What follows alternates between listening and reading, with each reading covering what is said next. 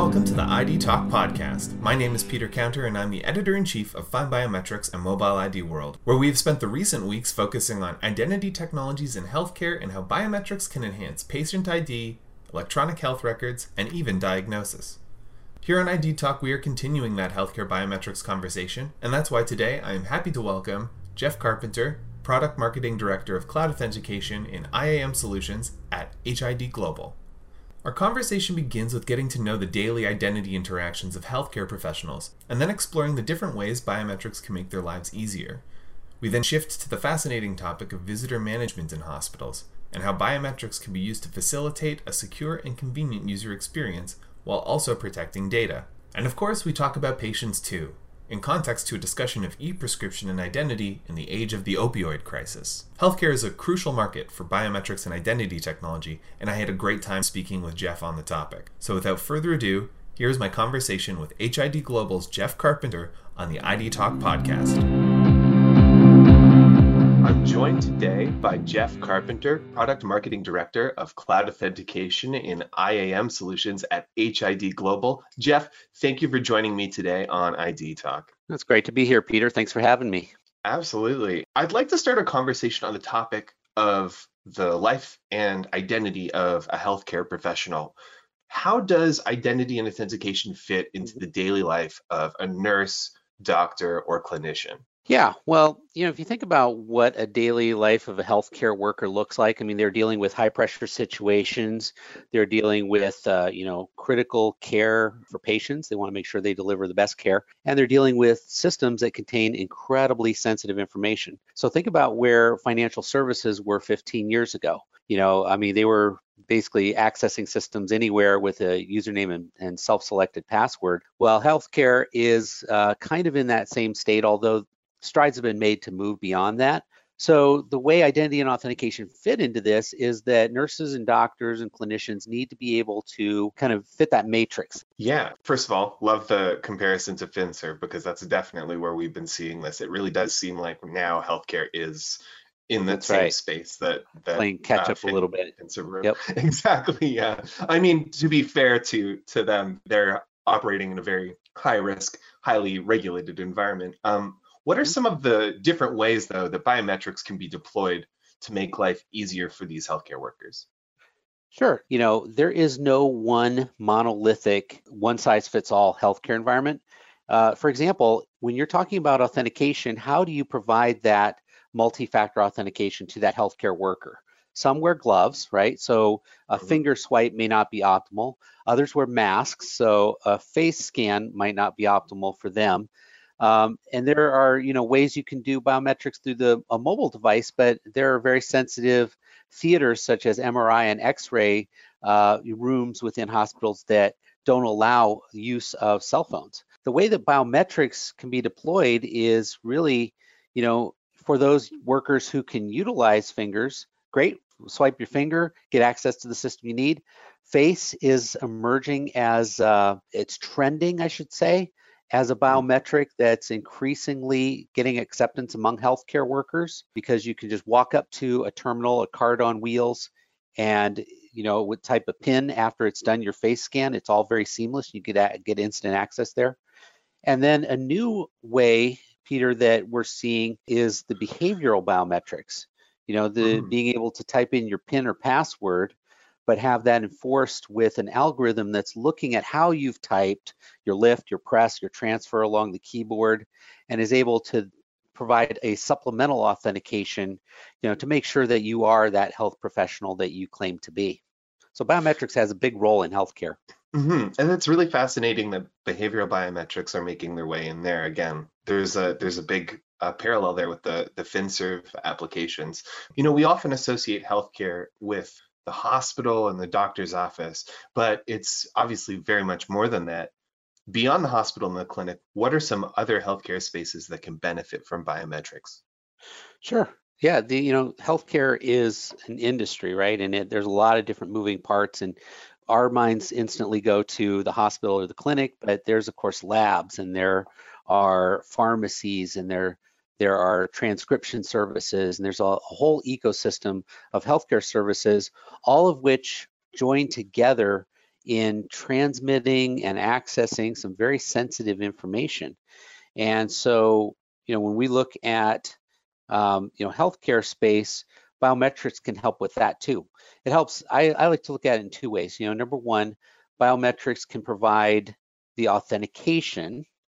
So it can actually take and verify that it's that user who is supposed to be accessing that system. But it also provides two other functions that I find really interesting. And one is proof of presence. And proof of presence means that it is that individual who has now swiped their finger or presented their face at that particular time, within that time window that they're supposed to. And then the other application is identification, which in the healthcare really isn't, for healthcare professionals, you should already be a member of that organization or known and vetted to that organization. But identification can also, hey, who are you? Don't know, swipe your finger and, can compare it to a list of individuals and figure out who you are. But the way it works in labs and pharmacies and other parts of the healthcare ecosystem is protecting that sensitive information and who has access to it. It's very critical that only the very strongest methods, that we move away from user selected passwords or PINs, and we move on to other methods such as biometrics. Well, and especially in those areas like labs and pharmacies where you need to have accurate audit trails and stuff like that. Exactly. The proof of presence. We touched on this a little bit before, but why is a multimodal approach to biometrics the best avenue for deploying biometrics in healthcare spaces?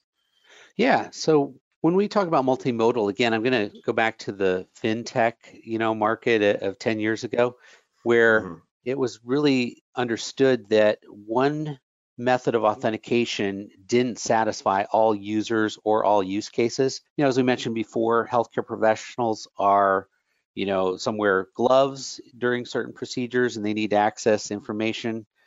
Some wear masks. There's, restrictions on use of cell phones.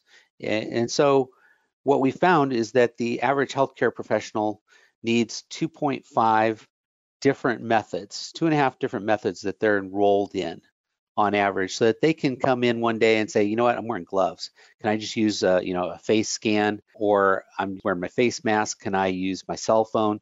And be able to switch in and amongst these different methods so that, the hospital, if you're an IT administrator in a hospital, your job isn't to set a policy based on an authentication method. It's to figure out what your required method of identity assurance is. In other words, what's the threshold that you're going to allow this particular user, to authenticate to and use this method or methods in order to meet that hurdle, and provide proof to a relative degree of assurance that they are who they say they are. And that's what we mean by the multimodal approach, is making sure that users can enroll very easily and seamlessly in these different methods and then be able to use them easily and seamlessly as they go about throughout their day.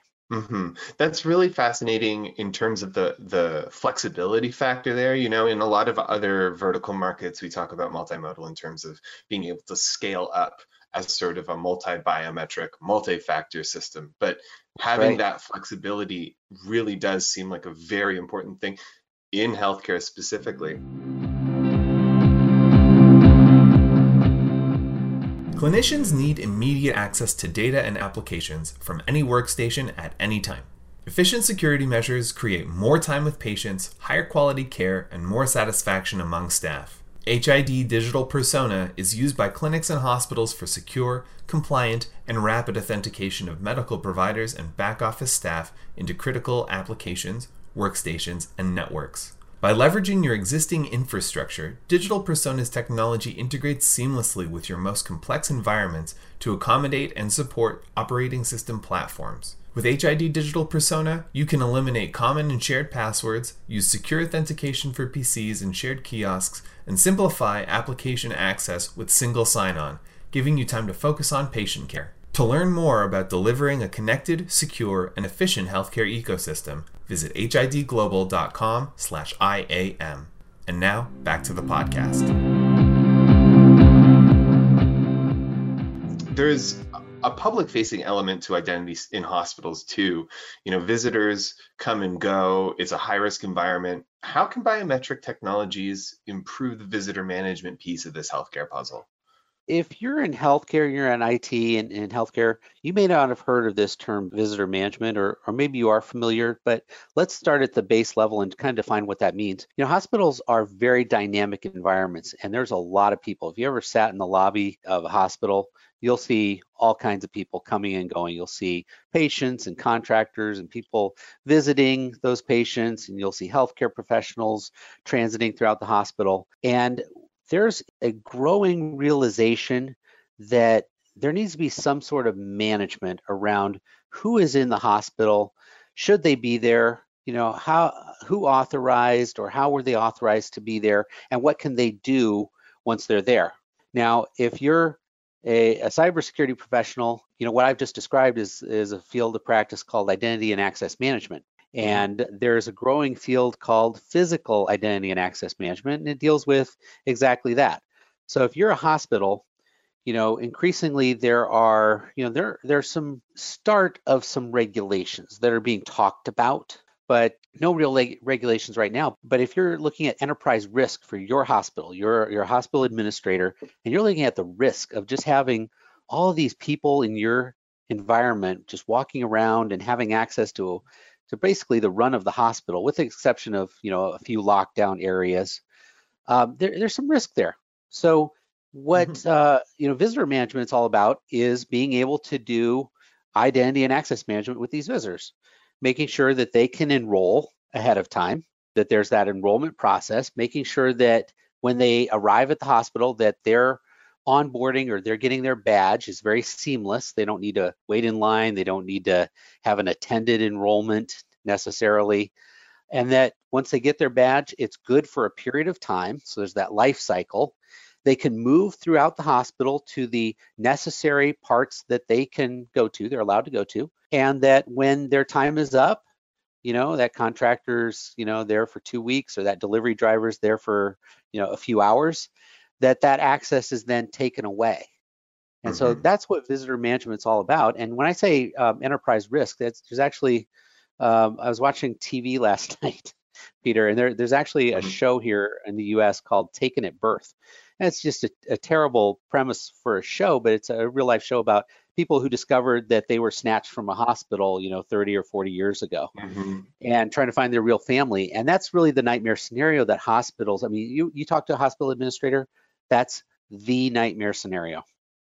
And absolutely, in this day and age, with family estrangement and domestic violence issues, when people check into hospitals and maternity, birth, and delivery, they have certain people they want to see, and they have certain people that, hey, don't admit this person, my ex, my in-laws, or whatever, for whatever reason.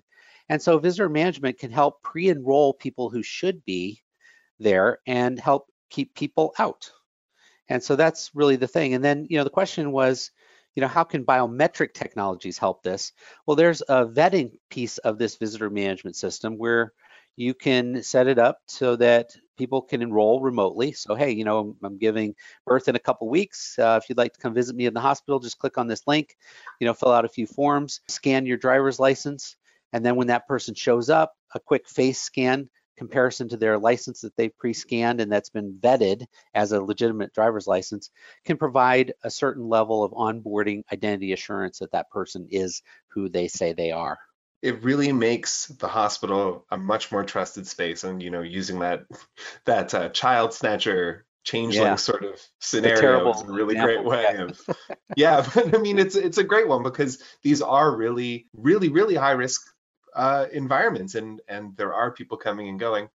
Of course, with that high throughput environment, you're serving a wide range of short-term visitors. There is also a number of legal implications in terms of data storage and privacy. And in that respect, are biometrics being considered for use in these visitor management systems? Yes, in some very short-term ways, right? So, in the US, there are a few state laws that need to be adhered to. The most prominent one is in Illinois. But as people look at this as a solution that could be deployed, around the globe, you have, of course, GDPR implications in the EU. And, generally, the industry aligns with kind of the most restrictive biometric requirements and tries to make sure that you can meet those requirements. So in consideration of those biometrics, what are some of those things? Well, biometrics have to be securely stored. They have to be, right to be forgotten, so to speak. So after it's used and after that person is no longer has access to that record could or should be, destroyed and forgotten. And then, with biometrics, if it's best practice, they should always be done as templates. So when a person's face is scanned or finger is scanned, it's not an actual image of that, which could be stolen, potentially manipulated, but it's a mathematical representation. And then you can look at tokenization and various other technologies that, limit the use of how that biometric template is used, how it's used, and who can use it. So that's the considerations that administrators who are looking at visitor management systems or any biometric system need to consider. We've been focusing a lot on this in terms of security and administrative efficiency, but the value proposition of biometrics in every case also includes greater convenience, right? So how can biometric access management improve the visitor experience at a hospital? Yeah, exactly. The experience in a hospital now is, especially if you're visiting somebody who is labor and delivery, for example, that's a very tightly screened process in most hospitals, but it's also a very manual process. So it involves, somebody checking a list, and it really relies on, the competency of that person checking that list, looking at a driver's license, escorting that person up to the labor and delivery floor. These are all very manual processes and not very well repeatable. So the visitor management system and biometrics, the way they work hand in hand is you can submit a list of visitors. So if you're going to have a delegation visiting the hospital, if you're the administrator, if you're going to have some temporary contractors starting, or if it's just for the patient management, you can pre-enroll those people, and then when they show up, it's as easy as them presenting, a proof of who they are, or whether that's the biometric face scan against an ID that they have previously enrolled, and it makes the badges all printed out.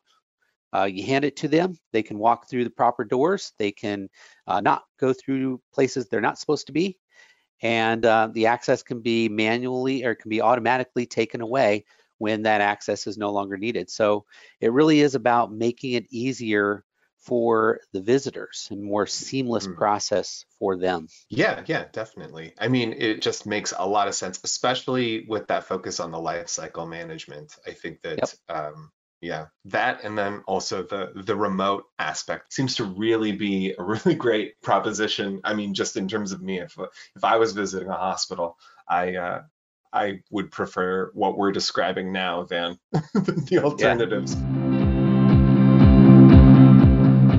Hospitals and clinics need to deliver the best in patient care while also working in an evolving compliance landscape.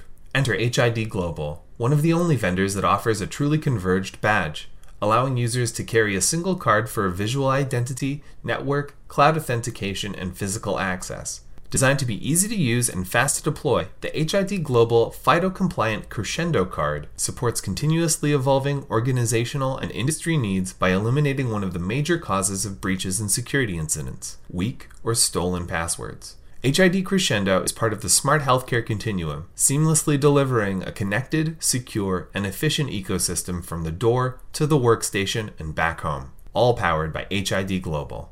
See how easy it is to go passwordless. Visit hidglobal.com/FIDO. And now, back to the podcast. We've talked a lot about healthcare professionals and hospital visitors, but I'd like to talk now about patient identity. Specifically, I want to talk about a major vector for health fraud and abuse, which is prescriptions. It's a big topic. What is the state of e-prescription in 2020, and how can it be improved? Peter, it's a confused mess. If you talk to healthcare professionals, they're very confused about what's required and how best to get there. People understand the benefits of it. They understand, you want to try to eliminate doctor shopping. That puts hospitals and physicians at risk. It puts patient care at risk. So people understand the human element of this. It's the technology and the regulation. It's been 10 years since the DEA came out with the e-prescribe draft recommendations, and 10 states have adopted some form of e-prescribe as a requirement. New York, Virginia, for example, but we still have a long ways to go. And I think what we need is some education as to best practices. So even though the DEA, even though e-prescribe may not be required in your state to the nth degree, here's best practices and how to get there. And the other thing is there's an evolving tool set of IT technology. For example, PKI. PKI is public key infrastructure. So it's the way you issue and manage the lifecycle of certificates. That's a key technology in e-prescription. And 10 years ago, that was available only as an on-premise offering. And now there are many service providers that offer PKI as a service. There are various technologies like that, like biometrics as a service, PKI as a service, authentication in the cloud, that can make e-prescription much easier to implement, even for the smallest clinic, and much more palatable for the IT people that are managing that. Kind of circling back to what you mentioned about education then, how are healthcare professionals being onboarded and verified into e-prescribe systems, and what is the underlying technology involved? Well, right now, the underlying technology involved is a manual onboarding process. So physician, goes to the administrator, gets, fingerprinted, gets, identification checked. Then, as I mentioned, PKI is a key component for e-prescribe because you need what's called non-repudiation. You need to make sure to a high degree of certainty that it was that particular physician on that particular device that signed. And by signed, I don't mean scribble like physician sign where you can't read their name, but e-signed, meaning that they did so with their certificate, a prescription that meets of a certain schedule. Not all prescriptions fall into that. And that's where we're at. But here's the thing. I mentioned that there's evolving tool sets and we need that education because now there are verification systems, again, coming from FinTech. FinTech has been leading the way in behavioral biometrics. They've been leading the way in verification systems. So there are now the onboarding systems that are completely electronic, where physicians can provide documentation. Number one, to make sure they're a legitimate person, make sure that their medical license is up to date and various documents are provided, because we have physicians that travel around and have admitting privileges to multiple hospitals and clinics.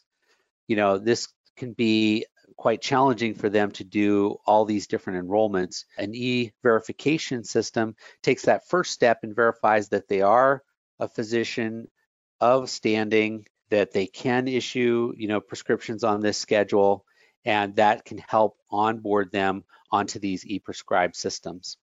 So it's some exciting new technology that people should be familiarizing themselves with.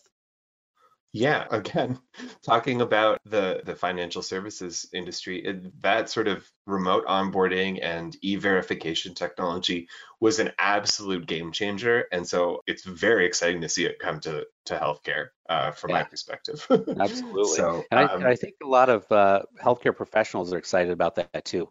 The average enrollment, by the way, takes about 60 seconds, assuming you have all your documents lined up in front of you. So it's a very simple and easy process. Yeah, well, I mean, we know that healthcare professionals are famously or rather infamously time poor, so that's probably the best selling point for them in terms of this. Part of why I wanted to talk about e-prescription is, to go to another sort of high stakes example, but there is an ongoing opioid crisis in North America right now, and I'm wondering how can trusted identity technologies, biometrics and otherwise, help mitigate the ongoing opioid crisis? Yeah, absolutely. There's a lot of different causes, and we won't get into all the causes of the opioid crisis, but there's a general broad acknowledgement that there is one there.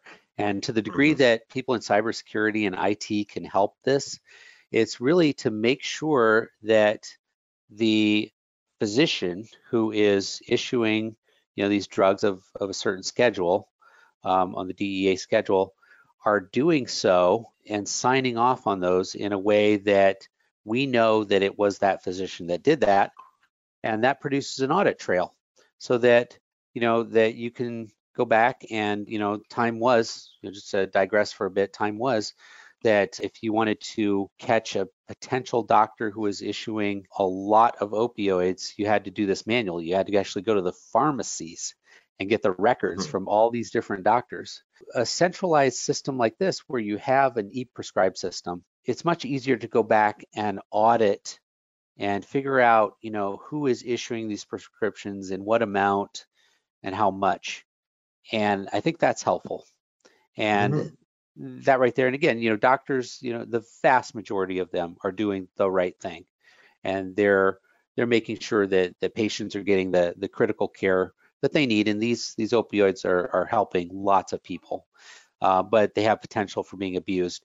And then on the patient side, same thing. With that e-prescribe system, you can tell who is going back for more opioids, a patient who is going around to different doctors, and that can also be audited and potentially stopped. So these technologies, biometrics, the ability to basically unlock an identity or an authentication, the e-prescribe with asymmetric PKI, so doctors can sign and securely transmit orders. We didn't really touch on that, but securely e-transmit those orders to pharmacies.